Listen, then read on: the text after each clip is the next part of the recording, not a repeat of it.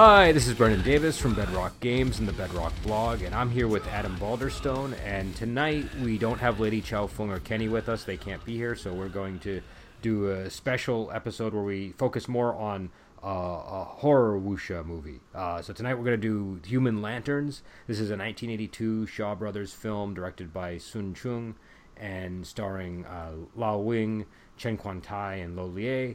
It's basically like Texas Chainsaw meets 70s Shaw Brothers. It's very it's very bloody, but it still has a lot of fight scenes. It's got pretty good action choreography, I think, and it has a lot of the sort of the locations and elements that you expect in these 70s Shaw Brother wuxia films, with the brothel and the feuding masters and all that. And it's basically about a guy who is killing people and using their skin to make lanterns. So I don't know. Why don't we get right into it and Sure. and talk about what your reaction was to the movie, because I know you haven't seen this before, and this was probably new to you. Yeah, it was completely new. I wasn't sure what to expect going into this at all, other than it being somewhat of a famous cult movie. But I found it interesting just how much the movie just was, felt just like a straight Shaw Brothers wuxia movie, but it had this whole plot going on, this kind of slasher murderer guy going on in the background, and it's like both elements worked and it all fit together, but it really was just those two genres going on at the same time, and it fit. No, it's funny because it's a lot of these early to mid Shaw Brothers films really sort of push the envelope and get into sometimes real zany territory. A lot of people say it's sort of like they're throwing stuff at the wall and see what sticks, because they're desperate. But I think you get a lot of interesting stuff, and among them, this one kind of feels a little bit conservative in a lot of ways, because like you said, it's like a traditional Shaw Brothers movie, but there's this wild subplot moving through it of the Human Lanterns. But if you cut out all those scenes, it's basically a Shaw Brothers movie. I think the only other real distinguishing feature of this movie that maybe sets it apart from some of the other ones is there really isn't a protagonist in it that's likable. Yeah. Do you know what I mean? Like, everybody is Definitely pretty ugly, and there are other movies like that, but in this one, it's the main character, Mr. Lung, played by Lao Wing. He's just full of himself, and he's like the epitome of superficiality. He only cares about appearances and his pride, and basically making sure that he always beats everybody else. That's really his thing. He doesn't want anybody to be better than him. That's fundamentally what he's about. And the whole plot of the movie starts when he goes to this party at Master Tan's house. And his wife is warning him, this is not, Master Tan and you don't get along. And Master Tan, first one-ups him by, showing this fabulous lantern that's been made for him. And then really gets under his skin by having Master Lung's preferred courtesan show up. And Master Lung has like an arrangement with her where she's only supposed to be with him, I think. And he's mad not because he's jealous. He's mad because of the loss of face in public. It's very clear that he does not really have like a strong emotional attachment to this woman. He spells it out at one point where he talks about it. It's like, love has nothing to do with it. I just could not have him win. That's the problem. He says there is no love in any affair. It's always and he's very calm when he says, he's not like in denial. Yeah, like, that's true. He's just very matter of fact. But that's what sort of gets this whole thing launched. And so Master Lung is like, well, I got to go and make a better lantern than him, obviously. And so he goes to the lantern maker, and who's been making him stuff, for years. And he's like, I really need something better than what, I need something that's going to beat the one that I just saw at Master Tan's. And so he has to bribe the guy, and he eventually shows him I guess the person who's really been making the lanterns at the shop. This is a plot point that I've always been a little bit unclear on, but it seems that's the way I read it. Yeah. He basically has a guy in back who's really been making the good lanterns, and that guy is Lolier's character. The I think his name is Chow Fung, and he's somebody that we find Master Lung is defeated. Basically they fought over a woman. They fought over Chin, Master Lung's wife, and so Master Lung, who I think only cares about appearances, is oblivious to the fact that he is, he's walking right into a trap with his enemy. And that this guy might still bear him a grudge, and so he just kind of wanders in, is like, okay, make me the best lantern ever, and that's really where the plot moves from there. But yeah, I don't know.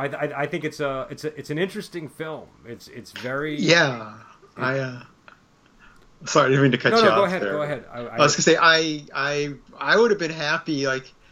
The movie would have been great if it was just nothing but Master Tan and Master Lung just one-upping each other in ridiculous ways. It's like just that first scene, I was like, oh, I'm totally on board with this movie. Not that I was disappointed in the way it went, but I'm saying that alone was entertaining enough all by itself, even before, you get the guy making lanterns out of human skin. But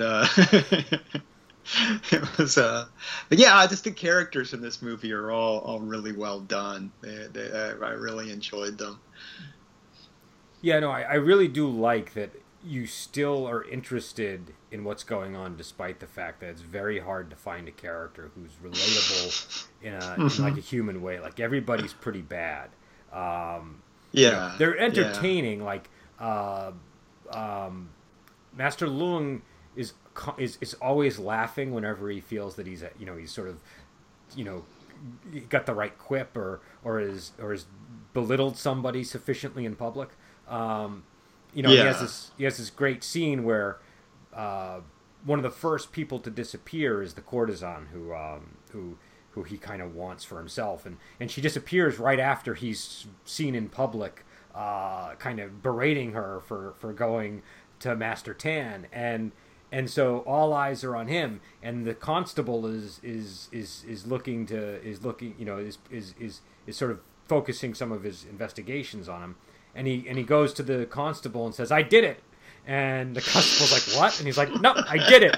He's like, "But I'm not the mastermind. The mastermind is Mr. Tan. If you can go to Master Tan and get him to confess, then then I'll tell I'll confess as well." And so it was, and then he walks away laughing, and it's just the way he is with everybody.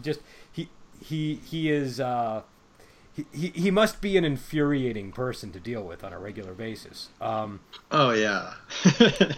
But then at the end of the movie, we see him very transformed by the events of everything. So. He gives all his stuff away and decides to walk the earth. I was surprised he was still alive there at the end, to be honest. During that previous scene when he's like, everyone's on fire, I'm like, oh, that's the end of him. Yeah. That was a very interesting final battle. Now, what did you think about I know we were sort of skipping around, but that final scene where he does go to wander the earth? There's like an ominous note of music, and so whenever I get that on top of anything, it makes me suspicious of what I'm doing. You know what I mean? Like, is that really what he's saying, or would you be surprised if they do a sequel and he's the human lantern guy? It's funny you brought that up, because there's like when he's sitting in his chair when you first see him, he's like examining all his like burned skin and stuff, and I was like, whoa, is he gonna start collecting skin to like repair himself? But then he like starts talking this other way. But maybe he really is. Maybe he's just gonna need to put together a new skin suit so that he can be normal again. So I mean, it was. I definitely think it's an ambiguous ending, but it's hard to say. Excuse me. It might just be our demented minds. Maybe it was really meant to be an uplifting life lesson, but That's an inspirational movie. But also, I like the Lolier's character. He's a very weird villain because half the time he's walking around in this skull mask with wild hair and like bear paws. I don't know what he's got. He's got like claw hands with fur and booties on that are furred, and he's sort of pantomiming most of the time. And his movements were great. But his kung fu is like that, and so you get a lot of really cool fun kung. It's I think it's easy to miss because the movie is so focused on horror that you're sort of focused on he's gonna abduct that person and kill them. You're not even focused on the fight, but there's a whole fight in here where when he's abducting Master Tan's sister.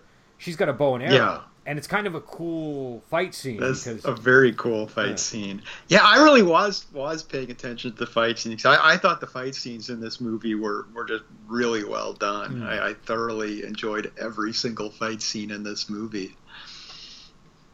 Yeah, I mean, I think that they were well done, and they're really. I mean, there were enough of them, but this was not a fight-driven movie. I think this was. No, it wasn't. But they were still very good. Well, and we got a good got a good bit with Lo Meng when he arrived as the.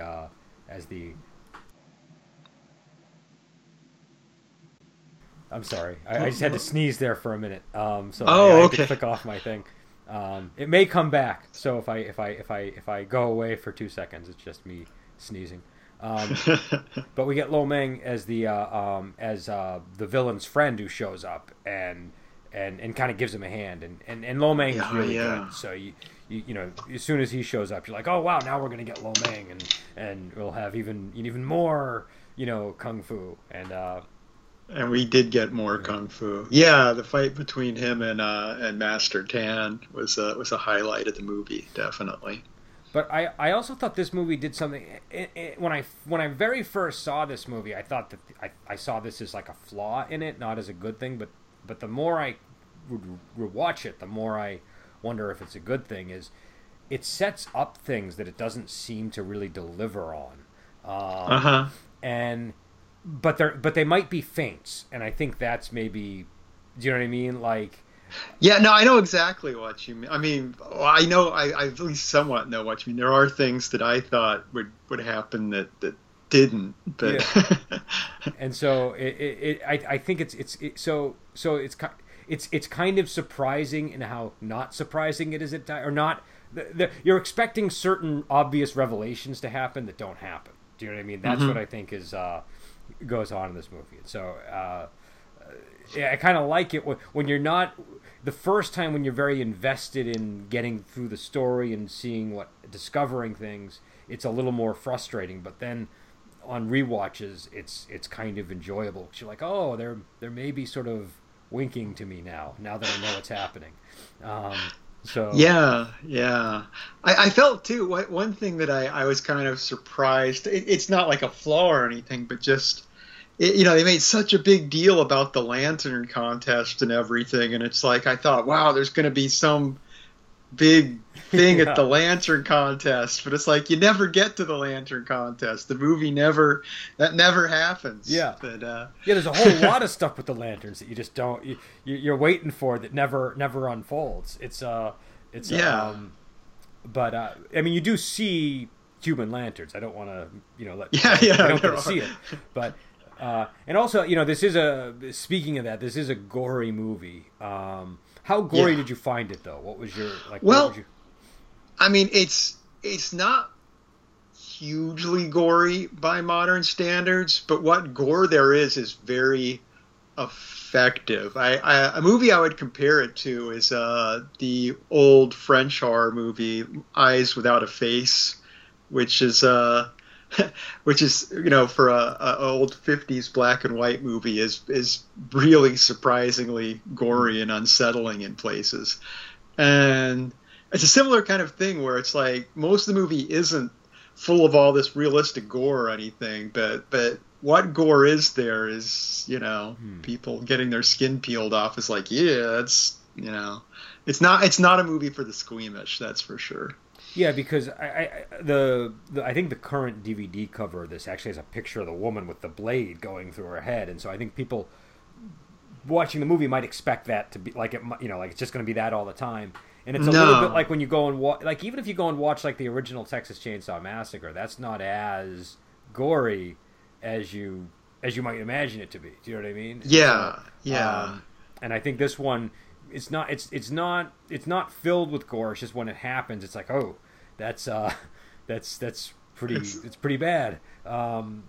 Yeah, all So the things that happen are awful things that happen. It's like, so it's if you're gonna get upset by that kind of violence, it's like it's not a movie you wanna watch. But it's so yeah, people do need to be ready for that. It's unpleasant. But yeah, it's not like, some movie with Savini doing all the gore effects or something. It's not that kind of gore. It's a different kind. But yeah, but yeah, it's interesting because I was watching the trailers before just now, and it's funny because there's two trailers for it on YouTube, and one of them is really like a Shaw Brothers type trailer, and it's like, oh, lots of fight yeah, scenes and everything like that. And the other one is just a straight up horror trailer, nothing but yeah, ominous shots of and Chow Feng's character and stuff like that. I mean, and there are movies that are more like that from Shaw Brothers. Do you know what I mean? There aren't that. This is one where I think it almost kind of has its foot half in the horror realm, half in the Hmm. wuxia. But like it's like a movie called Hex. Like pretty much anything by Kui Chi Hung is um, is, is probably more on the level that trailer was advertising.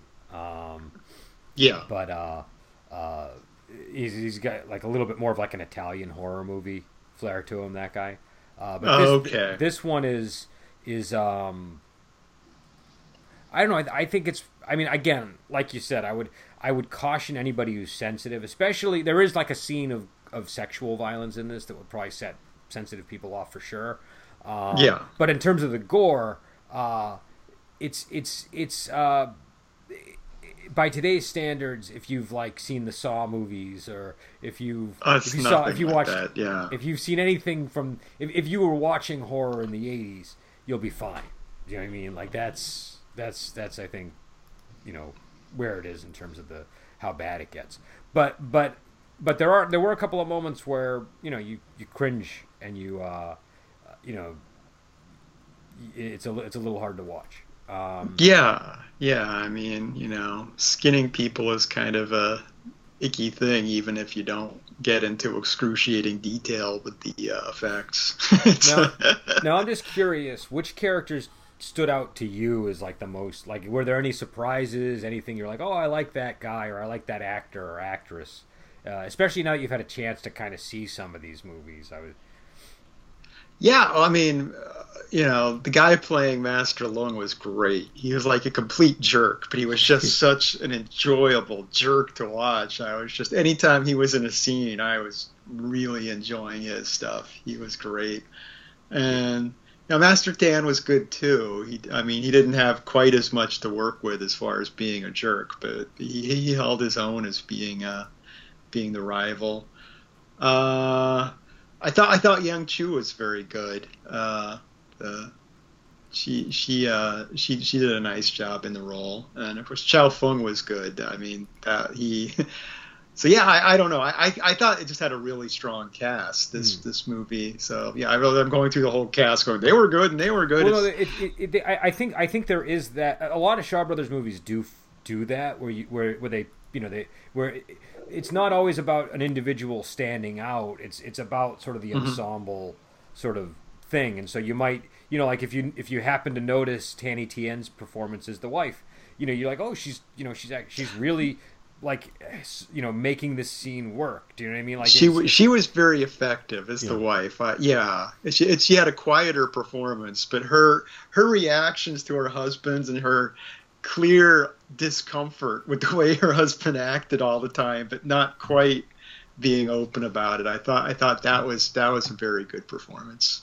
Well, and I think with her too. If there's a movie called Black Magic, which is I don't know if that's a lot of times when we do these, the way that we make it so that everybody on the podcast can watch the same film is we try to find things that are on Amazon Prime. It is on Amazon Prime. It was when I finished this movie, the one I was recommending to watch next was Black Magic. So okay, all right, it is on there. Okay, that's good. So we do that so that, because otherwise, I'd have to invite people by plane to come and watch my Shaw Brothers movie library. Occasionally, I will send movies to people, which reminds me, Adam, I do have Heaven and Hell for you that I'm going to send you. Excellent. Okay, so excellent. We will be doing a special Heaven and Hell podcast in the near future. But Black Magic is a cool one that might, because I feel like with Tanny Tien, if you see more of her performances and you're like conscious of who she is, you get a better sense of the kind of how different she can be in different roles. And so in Black Magic, she plays a much stronger character than in this one, and so okay, yeah, but I feel like she's got one of those roles it's a really good, I guess the term supporting role where, I don't think the guy playing Lung would work as well without her being there as the one reacting to the way he acts. It's it's like he's got the obvious flashy role, but his flashy role works a lot better because of her. Yeah, no, I agree. And I mean, even characters like the brothel madam kind of stand out. The woman who plays that is Teresa Ha Ping, and she's good. She's in a lot of different, like, if you go and look at her thing, you just get like this endless scroll of movies that she's been in.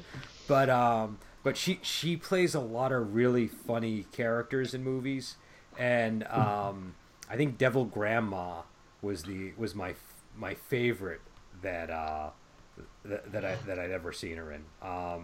If we get a chance, I'll try to talk the group into watching that film. But like, I think with Shaw Brothers movies, you just get they're really good at casting people in the right role, so you get the right person in to fill out whatever position they need. And this one has some good actors in it, I think, too. Chen Quan Tai is very well liked, and Lolier is a great villain. And Lao Wei, I think, is perfect for this role is just like very suited to him. So I don't know. I think, but I was just curious because I know like you're sort of like some of these faces might be starting to look familiar to you now that you've sort of done the Shaw Brothers starting thing. to. So. Yeah, I got a long way to go before I become an expert on the people that are in these, but yeah, they're definitely people I notice.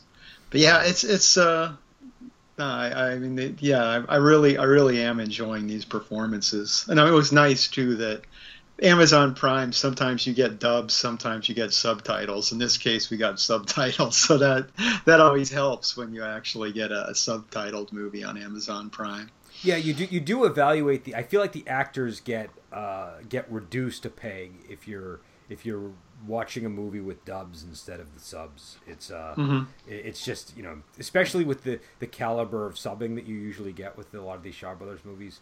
It's charming in its own way, but like sometimes it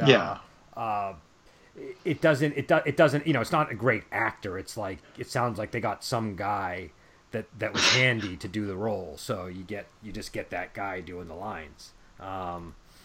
Yeah, and I mean, one reason these work better with dubbing than a lot of movies, though, is because because by their nature, wuxia movies are very physical movies. A lot of times, even if the dubbing isn't great, the character comes up so much through their physicality that the actor still looks pretty good even when they're dubbed. Yeah. But I'd rather have subtitles. I think just in general, a lot of these movies, you find that like the costuming, the way somebody stands and holds themselves has a really big effect on, like there are a lot of movies where, like in an American movie, somebody's got to say something for you to go like, wow, that's a good actor. Do you know what I mean? Like they have to say something. But in a lot of Hong Kong movies, I'll be more like, oh, that person's standing very convincingly. Do you know what I mean? I know. That's because, when I say physicality, I don't just mean like, kung fu scenes and stuff. I mean, like you say, just people, with the way Master Long stands, just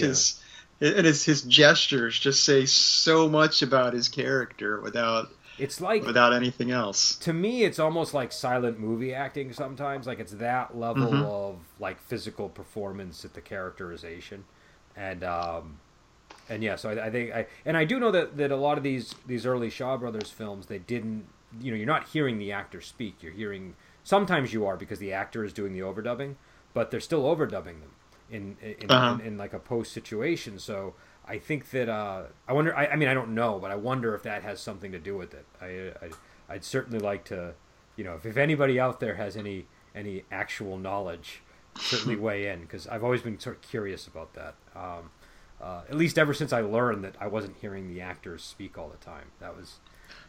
That does make sense actually, but yeah, I'm you gave me a list of movies, and I figured we'd start with this one because it was the one I knew by name. I was like, well, these all look like good choices. I'm happy we went with that. I'll probably give Black Magic a look soon, whether we end up reviewing it soon or not. And Black Magic is a very different movie. Black Magic, I think, is much more disgusting in that. Like this is one where my hesitance in having people watch it is the fact that there's a rape scene in it. That's the thing that sort of would make me reluctant.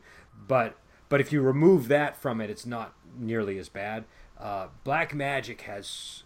I'm very selective who I recommend Black Magic to. Because they can make eating disgusting in Black Magic.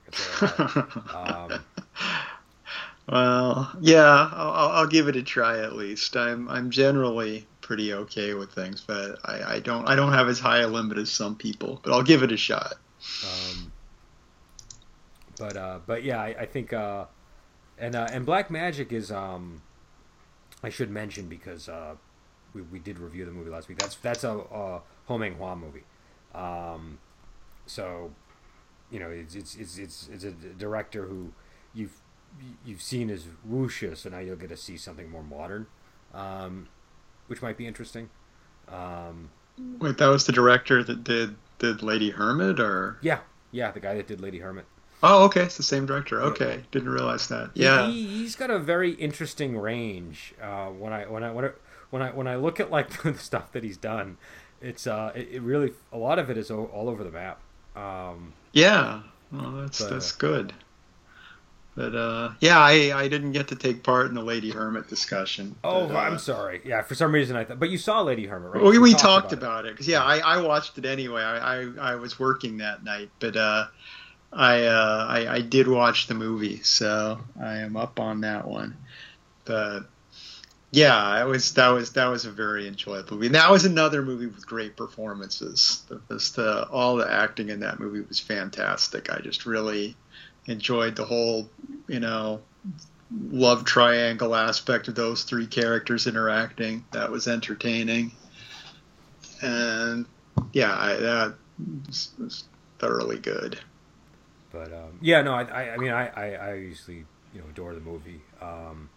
Well, since I have you here and we didn't have you here last week, what was your favorite character from Lady Hermit?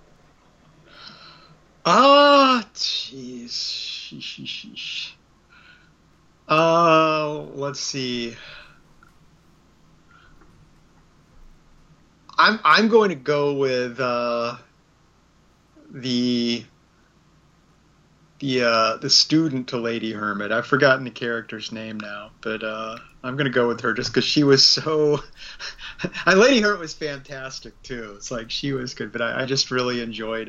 Was it the impetuosity of the character? The impetuosity. She was just so flat out entertaining. I mean, the character playing Lady Hermit the actor doing Lady Hermit probably had the better overall performance, but just on a sheer enjoyment level, I enjoyed the impetuousness. That's Cui Ping, who's played by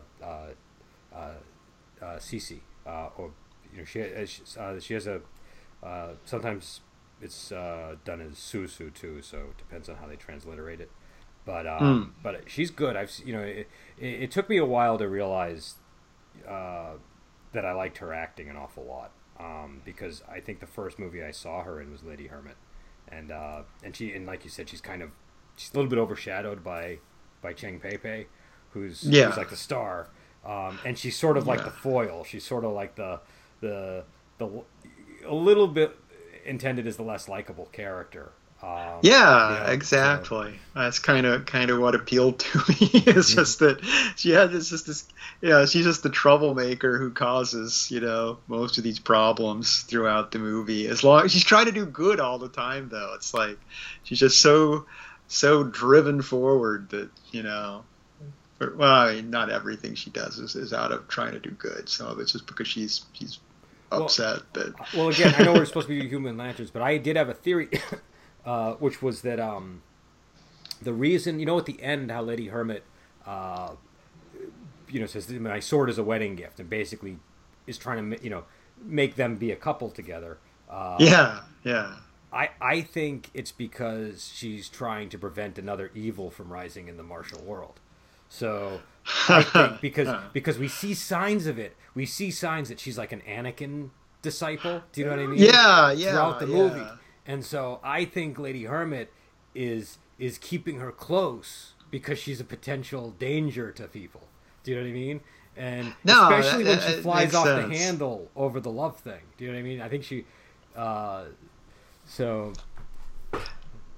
mean, all the way back to the first scene they have together, she's talking all about, she wants to, She wants to learn martial arts so she can, show people how good she is, and that's, what's the point of knowing this stuff if you can't show it off, know? So I mean, her reasoning is almost like Black Demon's reasoning for so, it's true. And she's very full of herself. She's very, she's got a big ego at the start of the movie. So I don't know. That's my idea. And the more I watch the movie, the more I start to feel that way about it too.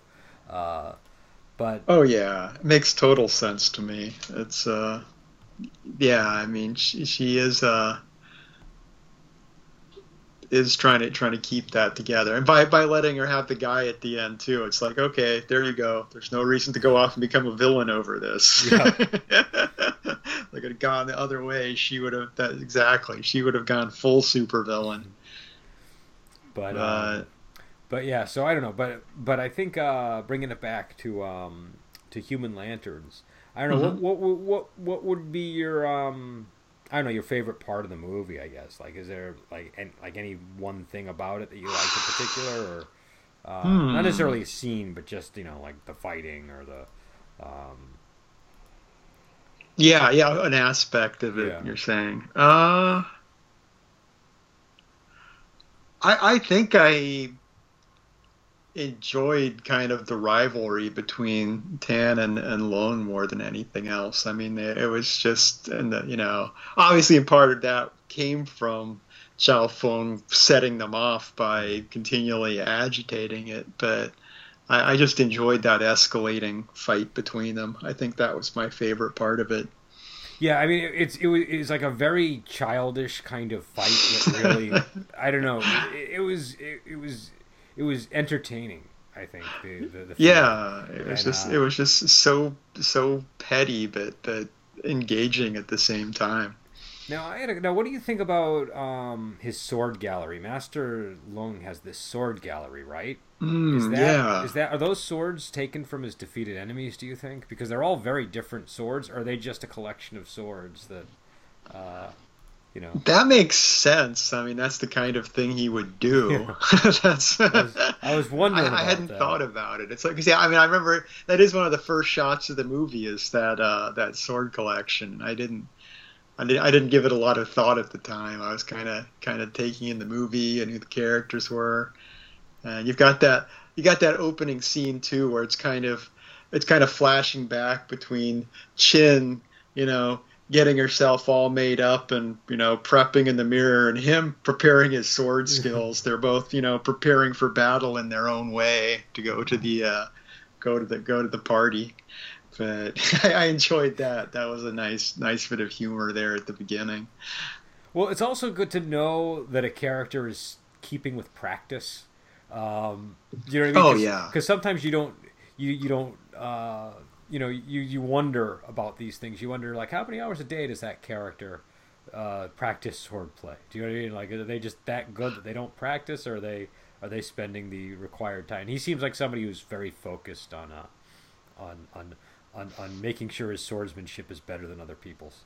Oh sure. He's someone who does the homework. Yeah. And it's interesting too that the villain kind of sidesteps that by learning this whole weird style of kung fu that doesn't really involve the sword. So just completely gets away from it. Yeah, I thought it was interesting how the when he grabs his first victim, he has like the Spock nerve grip kind of thing he does on the first one, but he that never comes up against the rest of the movie. Well, it could be too that she just fainted because she's just like a helpless, she was like there was a big difference between her and the Chin character and the sister and how they fended him out. Like the wife and the courtesan, they pretty much are they just easily abducted by this guy, but the sister was much more martial, and so she really put up a fight, and it was like a proper match. It wasn't maybe as equal to like her brother, but it was still a tough fight for the Lolea character. Well, he even says, something about her being stronger than her brother or something at one point when he's talking to her. But it's and that was a great fight too. The way the trees were used, and like you said, the interaction with him trying to go in for his hand-to-hand attacks versus her having the bow, and it wasn't the longest fight in the movie. And of course, it is overshadowed by the fact that. Just knowing the conventions of the kind of movie it is, you're 99% sure he's going to get her, and it's going to be really horrible when he does. So, and she's the one you probably feel most bad about too, because she doesn't have any real connection to anything. She's like so uninvolved with all the stuff that's going on, and so she just purely by association is being pulled in, and it's at least with the other characters, there's at least a sense like, well, okay, at least Chin is like a shallow person or something. There's something, or at least the other character is the courtesan is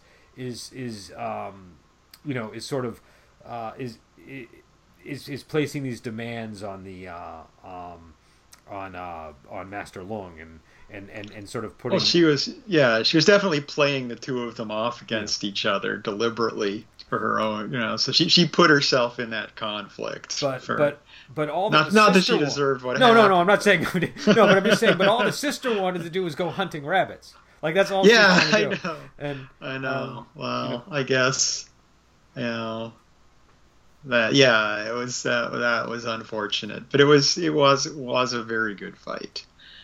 She has that to her credit. But yeah, so.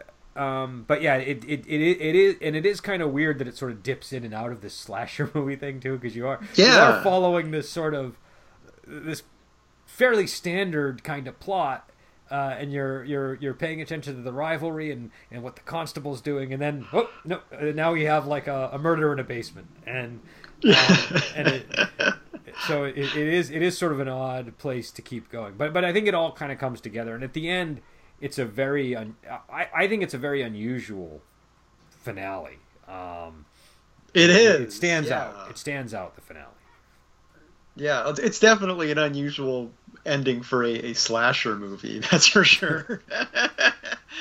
But yeah, I actually, and I had to say, I somehow got it in my head this movie was from like the late 70s when I was watching it. Then afterwards I saw, oh, it's actually from 1982, and it made a lot more sense in 1982 because you were in the slasher era by that time. At first I was going, wow, this movie, it really gets the slasher convention so well, but it's kind of weird. But okay, well, it made sense for a movie in 1982. That's an easy assumption to make when you watch any Shaw Brothers movie because I think they're still using the same system for making movies that they were using in like the late 60s through the 70s. And so they all kind of look like they were filmed in the mid 70s when you're watching them. And it's very striking because there's a if you watch any of the late Shaw Brothers movies from like 83 or 84 and then follow those actors into a movie in like 86 or something, the difference is night and day. It's like two different eras. So there's a like a good example of this, and these might not be the most connected by time, but they're fairly close, is if you watch Opium of the Kung Fu Master with Ti Lung, and then and then you watch A Better Tomorrow with Ti Lung, which let me just find it. I think I've seen A Better Tomorrow a long time ago. Yeah. So that's 86. So and Opium and the Kung Fu Master, I want to say was 83 or 84. Yeah. Let me look that one up because it should be easy to do. It's 84, I guess. So that's 2 years. And they could. It really looks like if you watch those back to back, it looks like you. And Ti Lung's there's only 2 years later in his life. It's like you've been transported from 1972 to 1986. Yeah, that is a pretty radical shift. But yeah, I really.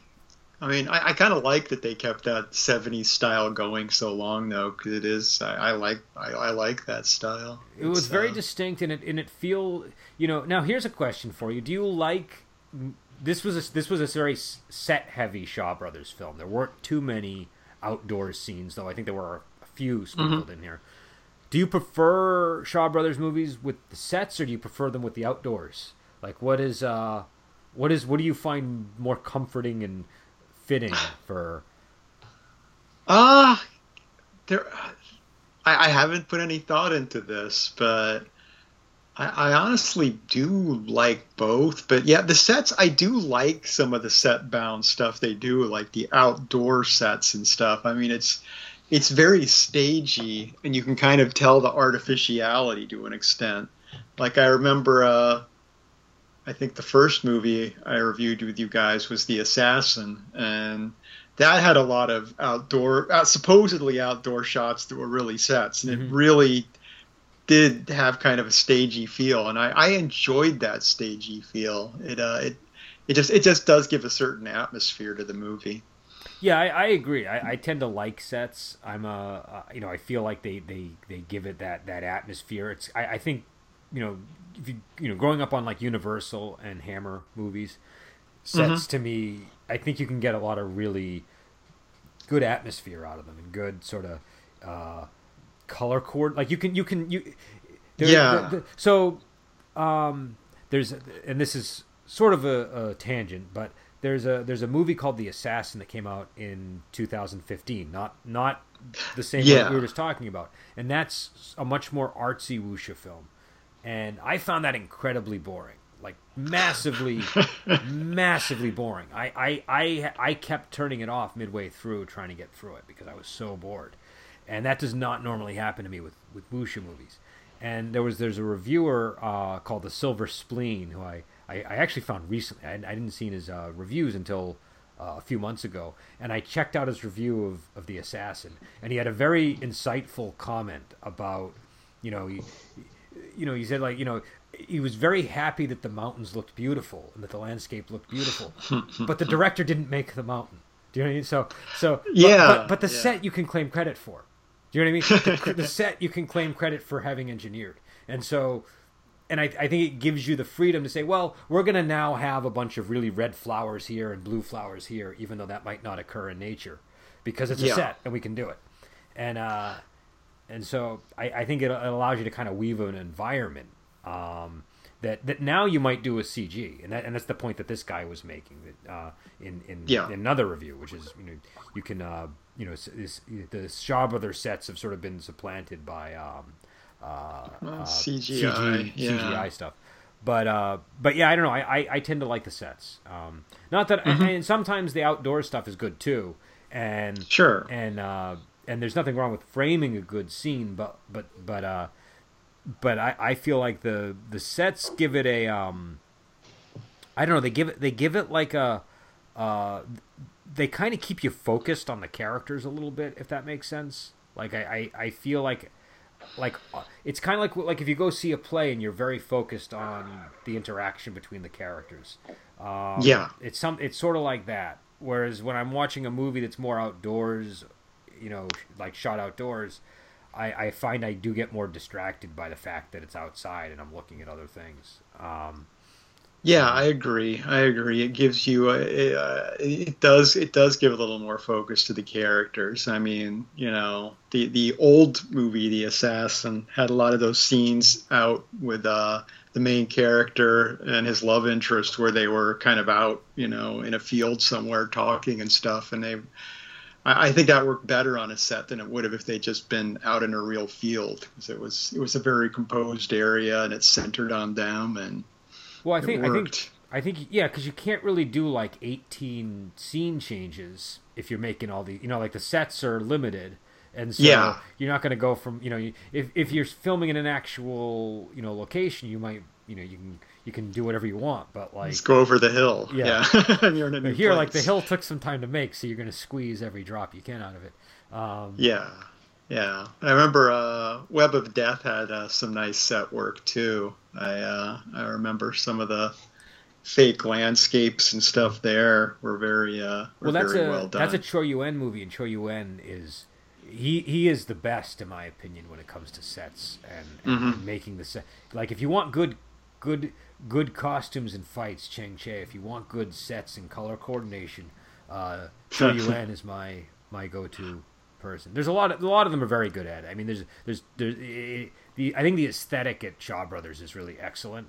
But I have to say, Choi Yuen is my favorite for getting the look and the sound and everything exactly the way I like it. I would agree. Out of what I've seen so far. So the reason my brain immediately went to The Assassin was the first movie I've watched as part of, me joining this project. And so I was very conscious of the sets while I was watching it, just because I was, kind of getting into the aesthetic. By the time I watched Web of Death, I wasn't immediately thinking, oh, this is a set. I was just kind of taking it in. Yeah, so, and The Assassin is a Chang Che movie, so it's a it's an early one. But and I think the early Chang Che movies are particularly good with sets as well, because I'm thinking like One Armed Swordsman, that has some beautifully done. Sort of. There's like a really great. Did you see One Armed Swordsman with us or no? No, I did not. I have not seen One Armed Swordsman yet. There's one scene in there that always sticks out of my mind where he loses his arm in the snow, and it's absolutely a stunning scene, and it's this. I don't think you could do it in a real snowstorm. You have to do it on a set. There's a lot of things like that you just couldn't. I mean, once again with CGI now you can do anything wherever you want and get away with it, but there's a lot of things you needed that controlled circumstances for in older movies. And I kind of miss the craftsmanship of that too, because I mean sets just have a physicality. It's like CGI backgrounds, they could be very good, but there's something in my brain always knows it's a CGI background. And I mean, a set, you also know a set is artificial, but it's artificial in a physical way, so it has more of a presence for me, at least. You didn't see the movie Swordmaster with us, did you? No, I've seen some of Swordmaster. Actually, I got distracted, but I've seen 15 minutes of Swordmaster, so I know what that movie looks like. Okay, now what was your thoughts on that one? Because that's a very unusual CGI as background kind of film. Though with 15 minutes, I don't know if you got the full.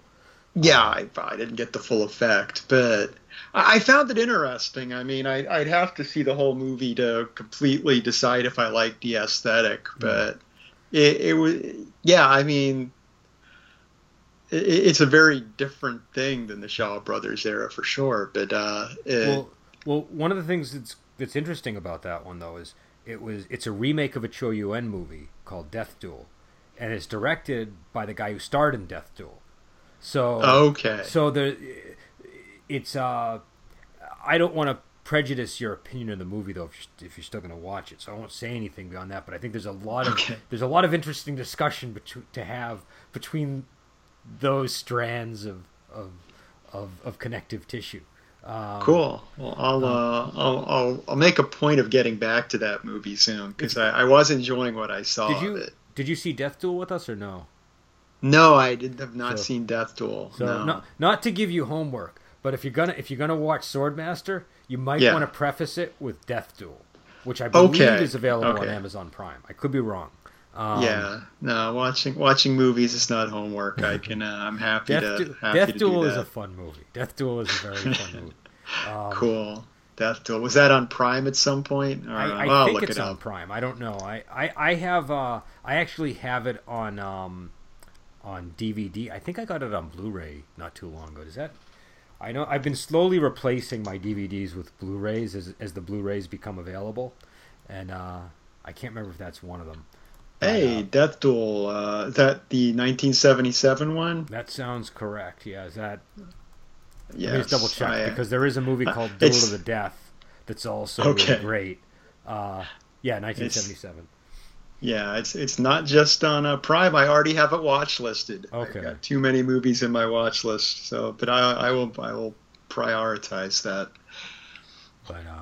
But yeah, so I mean we've gone on for a long time, and obviously this is once we're getting into our Amazon Prime watch list, I guess it's time to wrap things up. But this is a movie. I think it's on Prime, so people might want to check it out. It's it really is sort of a blend of wuxia and horror.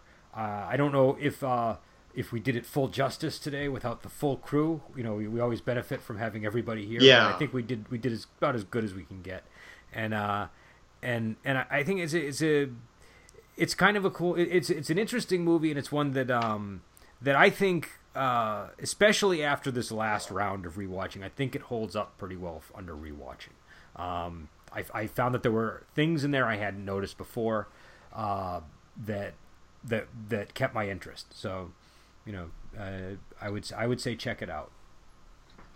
Yeah, I agree. It's well worth watching. Unless you're highly squeamish, I would strongly recommend it to anyone. It's just a good satisfying movie, with some slasher stuff going on in it. And it doesn't hurt to like see as many Lolier villains as you can, so I think that this is, even if you don't like it, you'll at least get to see another Lolier villain. So I agree. But all right, so I will let everybody go, and we will be back on next week. I don't know what movie we're going to do then, but it'll probably be a classic Shaw Brothers film, and then we'll continue our Babylon 5 discussion next week. And we'll try to get the classic Doctor Who, which we've been meaning to do as well. We've been doing those, and Nick Seidler, who's on here sometimes, he put out a book with some people about Doctor Who in America, and I just got that book, so hopefully we'll be able to do a podcast on that as well. So until then, we will talk to you later.